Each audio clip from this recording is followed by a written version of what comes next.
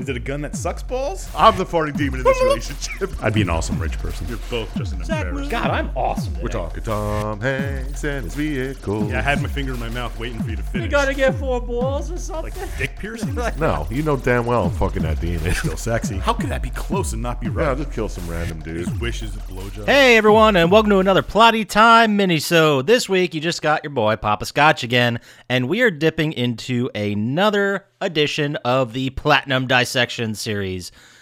So what is that? I think that's a fair question. If you missed the first one where we went over Mass Effect 3, was it? Yep, Mass Effect 3. I just sit there, I talk about games that I platinum since I started playing PlayStation again and picking that back up. There's a phase in my life where I went through and just tried to get as many trophies as humanly possible. Didn't really care if the game was good or bad. I only kind of jumped in if it was easy. There were even games I didn't play or removed altogether because they were too hard to platinum or they didn't have trophies. So I missed a lot of great games in there. That's part of what Numbskulls is about a little bit, but mostly for this series, I'm taking a look back at the 160 to-date platinums that I have, randomly assigning a number to each one, randomly picking a number, and then talking about it. And this week, I am talking about the platinum I got for Resident Evil 5 for the PlayStation 3. Now, it was released March 5th, 2009, and I got my first trophy right around then, so it might have been a couple days later or a week later, but I bought it pretty close to release day. The reason I did that is because it's not a surprise if you listen to this podcast. I'm a fan of the Resident Evil series. I remember being a kid, and I'm not going to go too deep into my backstory here. It's just, no one cares. But I remember playing Resident Evil 1 OG when it came, probably not right when it came out, a little bit later. Resident Evil 2, I played the shit out of that. Resident Evil 3 was a bunch.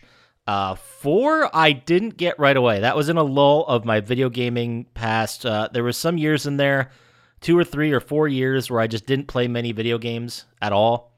I don't know why. I think I was just focused on other stuff at the moment, but I didn't play them, and then I ended up coming back to video games, and when I came back, Resident Evil, I got into Resident Evil 4, played it, loved it, and then I played Resident Evil 5 when it came out release day. I was late to the party on 4, and I was not going to be late for 5. So this game, it was hyped up a lot because Resident Evil 4 was a big seller. Resident Evil 4 was also a huge departure, a big step technologically from 3. It was a huge departure because it was a third-person over-the-shoulder camera, and it was all in a 3D-based environment, which I suppose 1, 2, and 3 were, but not like this. This was a huge technological leap forward, completely different game, different aiming system, and it still, to this day, Resident Evil 4 is a very beloved game by a lot of people. I was doing a little bit of research into the story of 4 because I didn't really remember it as well. I had to do a lot into the story of 5. I don't remember that shit. But if you're interested in Resident Evil just like I am, keep listening to this podcast. We just did 2. We're going to get to 3. We're going to get to 4 and 5. I'm guaranteeing it. I don't know if it's even going to be this year, but it will happen. That's why I don't want to go too much into the story of Resident Evil 5. But what I will say is that when I randomly got assigned this game and picked it, I started thinking back to when I originally got the platinum, and I noticed that there was a big gap between the first trophy in the game and the last trophy in the game because I had put it down for a while. I think maybe, but this was a game I picked up and played and enjoyed before I decided to really go for platinums and trophies, and then I went back to it and platinumed it anyway. Or maybe I felt like I was bored with it. I don't remember what I was thinking, just that I do remember the story wasn't great. I remember the game itself was fun, but not perfect, and I remember the platinum being a pain in the ass. I had to, for this podcast, in order to prepare for this mini-sode, I actually went back and watched a video game movie, just a cutscene movie that they put together with all the cutscenes from Resident Evil 5, and I don't know if I wasn't paying attention, or maybe I was drinking that day, I don't know, but I didn't really retain much of it or remember much of it at all. So that's probably for the best. I'm not going to go deep into the story at all, because like I said, we're going to go over it in this podcast. I'll get to Papa Scotch guarantee, unless the podcast dissolves before then. And even then, I'll probably just do a mini-sode and then call it a day. So, this game, before I even get to it, there was a bit of a controversy.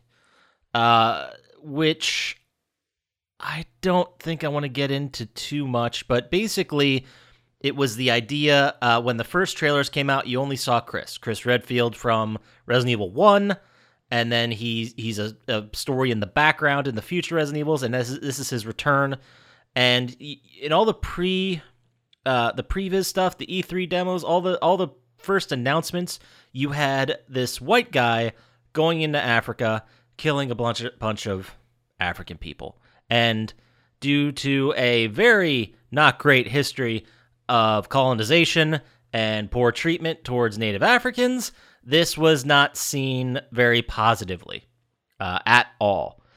The thing too, and I'm not going to go into it. You can read about this controversy. I don't want to make this too heavy. This is supposed to be a fun podcast, but basically the creators were like, "Oh God, we didn't even recognize that," and they ended up changing some of the enemies in the game to different ethnicities, which they thought would make this okay. And then they supposedly, this is the story, they said that it's a co-op heavy game where you're two players at the same time that are going through most of the story together. You can play as either. You can have a friend play and split screen as the other. The other character is Sheva.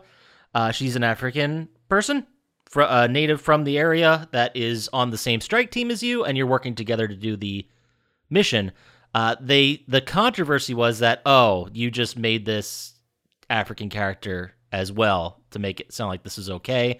But the creators, had said she was in development and part of the game for a long time. So you want to read about the controversy? It's pretty bad. If you want the spoiler, the problem here is that the creators didn't even think that this might have been racist. Like it didn't even cross their mind. That's a problem. So go read about it. Do it on your own time. I'm here to talk about the trophy. I'm not saying it's not important or we shouldn't point this shit out. You definitely should. But I don't want to go into it anymore. So go read about it. Anyway, so I remember the platinum of this being kind of a pain in the ass because this was kind of before I learned how to streamline getting platinums, before I learned that you might as well play on the highest difficulty and get all the trophies behind it on difficulty trophy stacking. Level trophy stacking usually means you play on, hard, then you get the trophy for beating the game on normal, and you also get the trophy for beating the game on easy, and then beating it on novice or whatever. So when they say trophy stack, that's what they mean. This one did have stacking, but if I'm remembering correctly, you had to beat the game on hard to unlock professional. So even if you did your best, you still had to play through the entire game twice on a very difficult level. I do remember beating it on the hardest one, professional, and this is after I'd already beaten it on like regular and hard and super hard. It was like my fourth or fifth playthrough I think I had to get through to do this. And I remember professional, even with all the unlocks, all the powers, all the stuff, it was still no joke. Basically, in the game, if you get downed, your other teammate can come and revive you. But in the professional difficulty, if you didn't have all the perks like the vest or auto healing or stuff like that, I forget, it wasn't auto healing, but it was something that made you more durable as a character. If you didn't have that, you'd get cut and you'd bleed out in 3 seconds, and there's no way your teammate could come to revive you. There just wasn't enough time. So the only elements really also of the story that I actually remembered was that, and I'm doing some spoilers here. There will be spoilers for this game. If you want to save it for the other one, leave now. But I do remember that you were Chris or Sheva playing together. It was a co-op heavy game. I remember that Wesker was the bad villain again, and Jill was in it as well. Jill was kind of like a brainwashed minion of Wesker. I don't remember how that happened. I don't really care. But eventually you rip off the mind control thing on her, and you end up saving her at the end. So it's one of the very few games where you end up saving more main characters than dying, which is kind of cheap because there's really no stakes if all the good people are just going to survive. But it is what it is. So Jill basically comes back into the fold. I don't know. I honestly don't remember 6. I don't remember anything about 6. I don't know if I even played 6. I'll have to go check. But I do remember 7 for sure, because that was a complete different part of the series, complete different characters, complete different area, first person. 7 was great. I'll say it right now. It was great. Hopefully the podcast exists till we get to that one, because it's awesome. My other takeaways from the story is Chris just looked ridiculous. He looked like the There was a time in gaming around this era where two things were prevalent in any kind of tough guy action games. First of all, the protagonist, the person you're playing as, is built like the guy Yahtzee, who does very famous reviews for The Escapist. I think he's left The Escapist now and he's doing it on his own, but he does these great reviews with cartoons. Love him. Shout out to Yahtzee. And he basically explained this phenomena as like a fridge with a head on it. He says it much more eloquently and with many more swears. He's great. Go check out Yahtzee. But these characters, these protagonists being like these tree trunks of ridiculousness that just, there's no way you get that kind of physicality unless you're like a Mr. Universe type. And if you're a Mr. Universe type that dedicates your life to body sculpting, you don't have time to be a badass, he's not a mercenary, a badass military clear outer guy. It's ridiculous. And for some reason they had to make these games. The point is it's a comment on hypermasculinity and how it's fucking ridiculous. Then the other character, Sheva, she was great, normal looking person, very attractive, obviously, but no arguments there with Sheva. She was pretty great. I liked her as a character, and I really hope she comes back. I don't think she's been in any future Resident Evils. I can't research everything before I just start talking about bullshit. Sorry. You want to leave a question in the YouTube comments, or you want to clear this up in the YouTube comments? Knock yourself out. We'll be there. Now, going into the more specific trophies, I looked at the list. I wanted to see some of the trophies that I did get and see if I could remember anything about them. One of the ones I do definitely remember is one that's called Egg Hunt, and the description was you have to find all 4 types of eggs. Now, I remember this being a huge pain in the ass, because even after 2 or 3 playthroughs, I still hadn't found the rotten egg. There are 3 different types of eggs that you can get pretty easily. There's the brown egg and the white egg, which there's a bunch of chickens running around the game. Not that they're just like background dressing, but they do lay eggs, and you can get those and sell them. The brown and white are pretty common. You'll find a lot of them playing through the game. There also is a golden egg that can be laid by chickens, and they do pop up. They're much more infrequent, but if you play through the full game twice or make any attempt at farming, you're probably going to get a golden egg. The one I remember being a pain in the ass was the rotten egg. I don't know if it was my game, if it was more difficult to find in general, but I had such a hard fucking time trying to get the golden egg. Or not the golden egg, the rotten egg, because the rotten egg would only be dropped by zombie enemies that I guess had an egg, then it rotted with them. There are some chapters you go to that will make it easier to farm, but I remember it taking me forever. I also did remember, once I read about it, it kind of clicked in, that there was a trick or a glitch you could do by switching players and accounts and stuff, where you could basically have an unlimited amount of golden eggs. Why did that matter? Because you could sell it to vendors, and you could get like 10K or a lot of money for a golden egg. I don't know if I used it. I probably did, just to get over with the game, but that was another thing that was fun. There was also a bunch of collectibles. Chris and Sheva worked for the it may just be Chris, I don't remember, but they both worked for the BSSA. B as in boy, S as in Sam. Oh, wait, sorry, I completely messed it up. It is the Bioterrorism Security Assessment Alliance, the BSAA. This is who Chris worked for, and Sheva Alomar is her last name. She also worked for the BSAA. But anyway, the point I'm getting to, there were a shitload of BSAA emblems everywhere that you had to collect. No, you didn't have to collect. You had to shoot them and blow them up, and then that counted as taking them out. Or you stab them and destroy them, whatever. This is a very common Resident Evil thing. You see it in the 2 remake. Might have been in the original 2. It doesn't matter. Yeah, you had other figurines you had to go around and find, and then you had specific treasures that were like idols, jewels, rubies, all kinds of other shit. You had to find all those as well. There were a lot of collectibles in this game, and usually for trophy collecting, I'm not a big fan of getting collectibles because they're usually just a pain in the ass. Like, just a way to extend you playing the game, which I don't really respect out of developers. Some of them are kind of neat and cool, but for the most part, it's just a waste of my time. And usually in that case, I'll just play through again on like super easy or whatever, or do chapter select. If I can get to a chapter, grab it, and exit out and it still counts, I will absolutely do that because you're just checking them off a list at that point. I have made myself very clear on the record how much I hated this in like Infamous with the shards, where you had no idea if a shard was taken or not, so you had to go to each place and find it. So I have a very not great relationship with collectibles. Some of them are okay if they give you like bonuses and power-ups, but there's also a bunch, I know Resident Evil's bad about this, but there are a bunch of games where you just get like concept art or character models. It's like, I don't give a shit about any of this.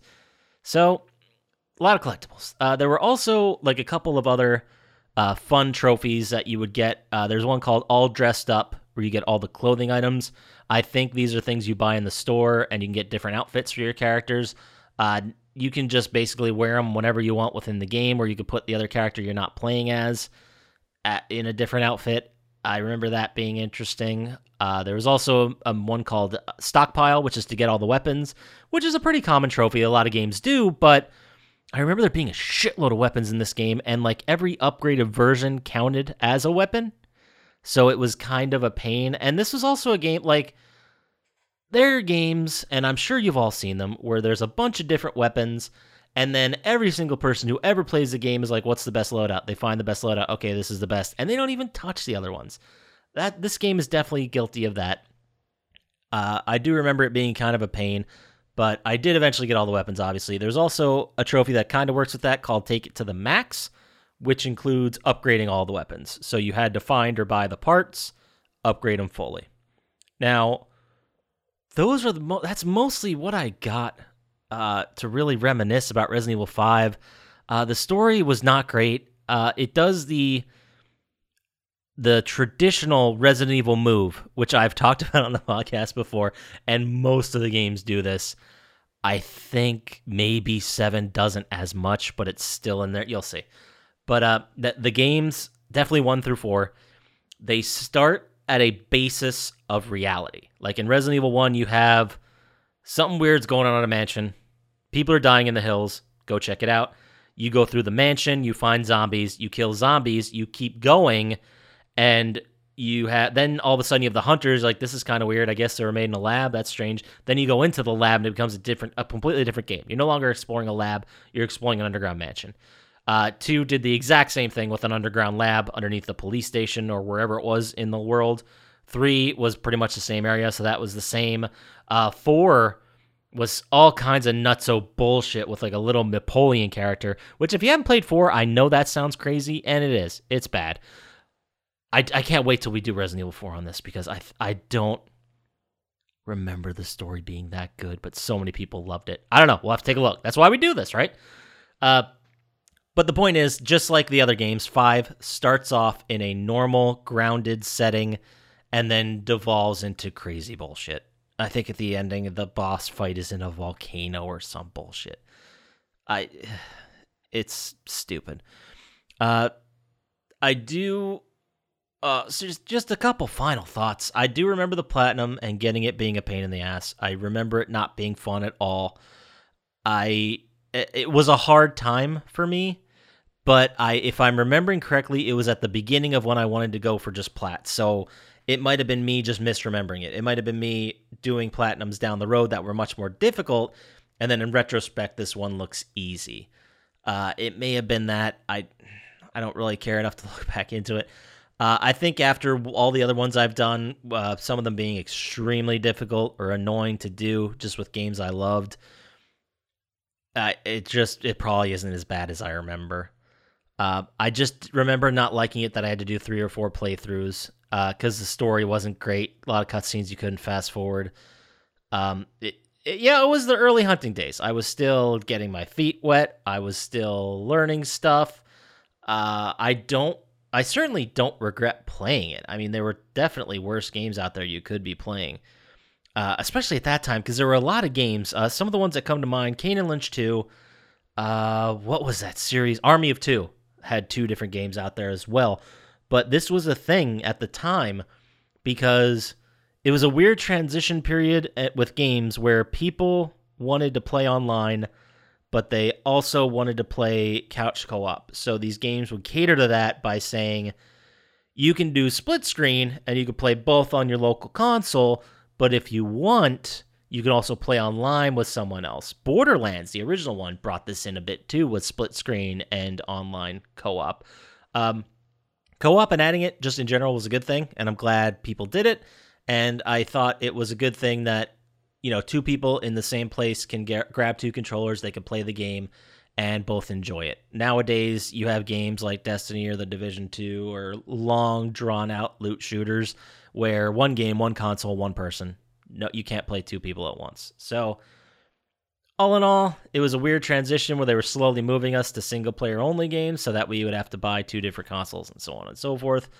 But at the time, I don't remember playing through it with anybody, but I remember it being a nice option. So, I don't know. Let's go ahead. Let's land this. I don't remember what number this was in the list, but it was one of my earlier plats. Took over a year to do because I definitely dropped it and went back to other games and then came back to this one. Would I recommend playing it? I think if you're a fan of 4, you'll probably like 5 just as well if you can't get enough of it. But in the realm of it, of all the Resident Evil games, and I'm including 1, 2, and 3 as the new updated versions, you could probably skip 5. Like I see them doing a remake and a remaster of 4, because that was a great game a lot of people love, and it was very important for its time. But I honestly don't see them doing a full graphical remake of 5 at any point. Really. I mean, maybe they just update 7 again and re-release it. And I'm not saying of all of them, 5 is the one to skip, because I don't even remember 6 at all. I have no idea who's even in it. But if you get a chance, it's, you like Resident Evil, you want to play co-op with someone else, maybe check it out. It's worth it. So that's all, really, I got to say about Resident Evil 5. I hope you enjoyed the Platinum Dissection ones. If you like them, let me know. If you fucking hate them and can't stand them, let me know. Maybe I'll stop doing them. Who knows? But for now, I'm having fun. You want to listen to us more, you know where to get the podcast. You can listen to the full episodes where we go over a game each week. If you want to get us on the socials, at PlottyTime on Instagram and Twitter. If you want to send us an email, plottytime@gmail.com, 100% guaranteed response rate. And if you want to also check us out on YouTube, that would be very much helpful. If you like and subscribe there, it really helps us out. So that's it. Go get some more trophies. Have fun. I'll talk to you next time. Peace.